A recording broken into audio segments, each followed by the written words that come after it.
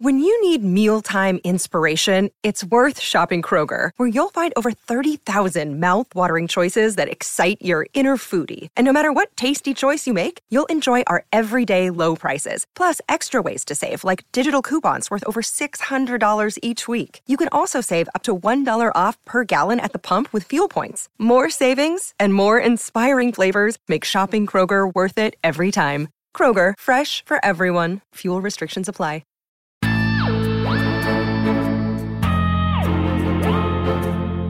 Hello, SFF listeners, and welcome to Backlist to the Future,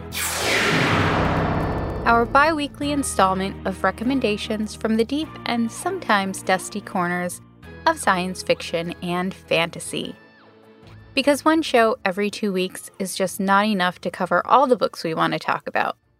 I'm Sharifa Williams. I'm recording on March 10th, and today I am talking about speculative migration.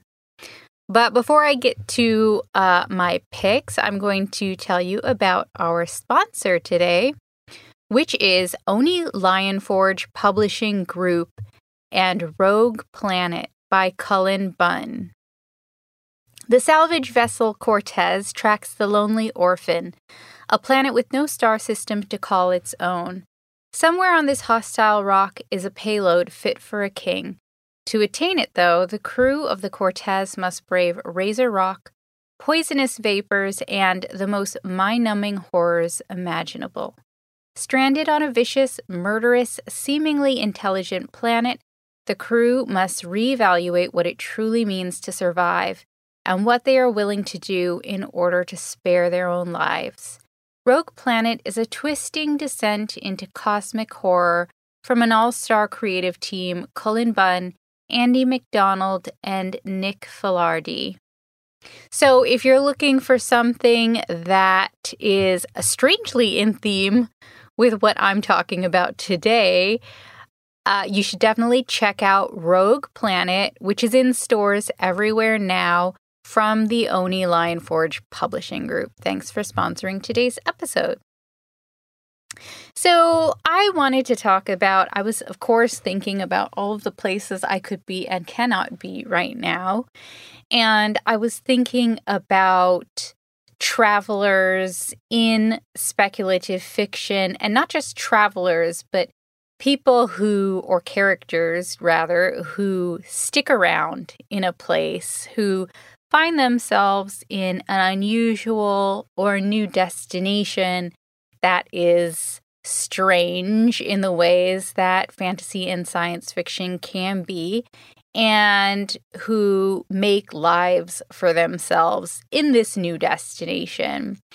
And one of the stories I thought about when I was thinking about speculative migration is Midnight Robber by Nalo Hopkinson. And in Midnight Robber, a couple of characters, Tan, who's our protagonist, and her father end up in a sort of mirror planet. So they start out in Toussaint, which is a Caribbean colonized planet. And in Toussaint, there are all sorts of, it's not like our usual world. This isn't a story of, characters coming from our reality and entering something completely unusual. This is a story of two very unusual places. So Toussaint has a futuristic element. It is a futuristic world that's monitored by an entity called Granny Nanny, which is a great name, by the way. And Granny Nanny is this AI and central database for all of Toussaint's personal AI. And there's a system where criminals are sent off to another place altogether. So there's the legend of this place called New Halfway Tree, this mirror dimension, which is a known and accessible place, but some place that people who don't end up in New Halfway Tree, people who are not, excommunicated or removed from Toussaint, never see. So this is a place where people who have been charged with committing a crime end up, and Tantan and her father end up in this place, and Tantan is a child when she ends up in New Halfway Tree.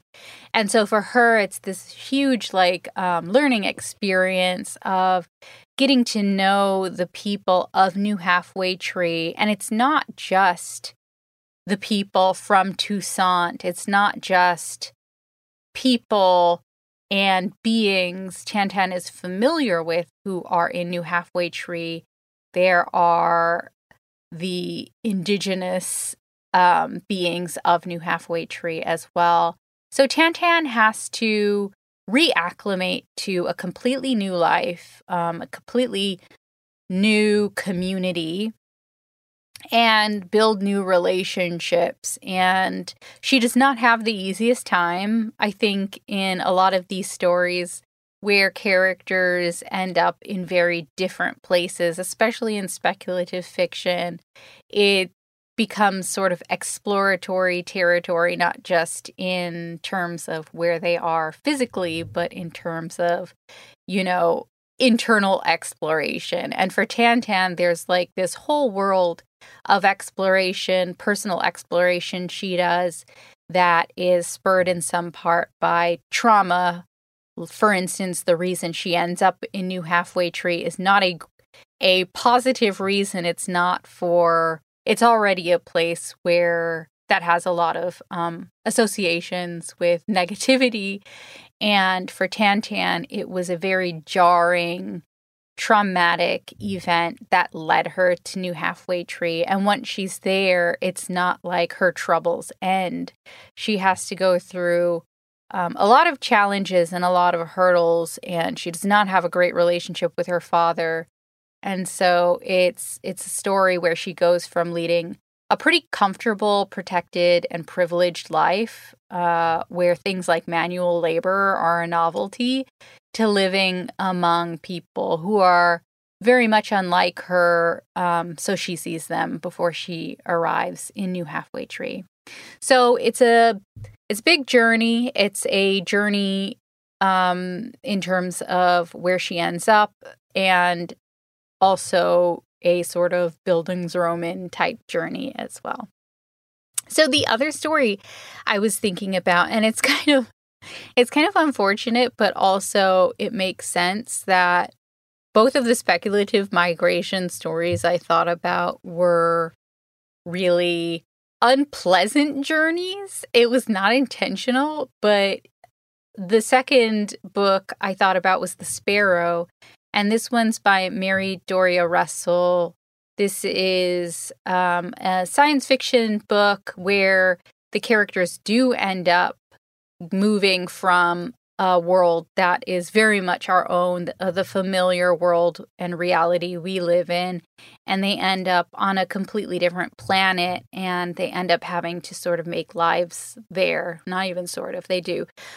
So in this story that follows a Jesuit priest who is from Puerto Rico, Father Sandoz, who's a Puerto Rican linguist. And so Sandoz grows up in San Juan, and he ends up joining the Jesuits, and then goes on these travels as a Jesuit missionary.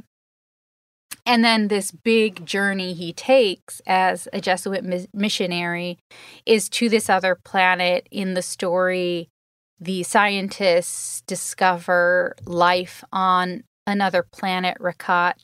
And as part of his work, Father Sandoz and a very diverse group of characters who become his friends and sort of found family travel to Rakat, and they have to get familiarized with this place that, promises some really beautiful experiences alongside some really, really nightmarish scenarios.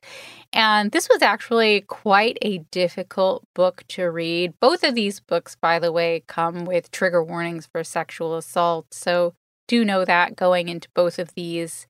And it's a really tough read, but it's also a beautiful read in terms of Rakat, in terms of this place that these scientists and linguists and technicians all travel to. It's like one of those alien stories it's a first contact story as well as an actual interstellar travel story where there are some really amazing sights and sounds and experiences in a way that is wondrous in terms of like discovering something completely new and something you didn't ever expect to find, which is one of my favorite things about reading, honestly, like first contact stories and stories about people IRL, like people from our reality traveling to different worlds. So it has that sense of wonder when these characters go to this planet and you learn about the ways they settle down and figure out how to live among the people of Rakat and how to kind of figure out what their problems and challenges are and what is also beautiful about their cultures and communities and their entire world. I just thought that was like one of my favorite parts of the book before it got to all the nightmarish stuff, was just like exploring Rakat. So in that way, it can be a bit of an escapist story, but also, again, a pretty brutal tale overall. That's all I'm going to say about that. So again, that was The Sparrow by Mary Doria Russell. And before that, I was talking about Midnight Robber by Nalo Hopkinson. Two really great stories of speculative migration, two really hard tales. But if you've been feeling like you want to travel to other destinations, those might be two good picks for you. And that's it. SFF Yeah is sound edited by D.R. Baker. Many thanks to them for making us sound great each and every episode. Thank you so much for listening. You can email us as usual at sffyeah@bookriot.com. And if you have a sec, please review us on Apple Podcasts. It helps people find us, and we love to hear from you. You can find me online at Instagram. I'm at @SZainab Williams. That's SZainab Williams. And I'll talk to you next time.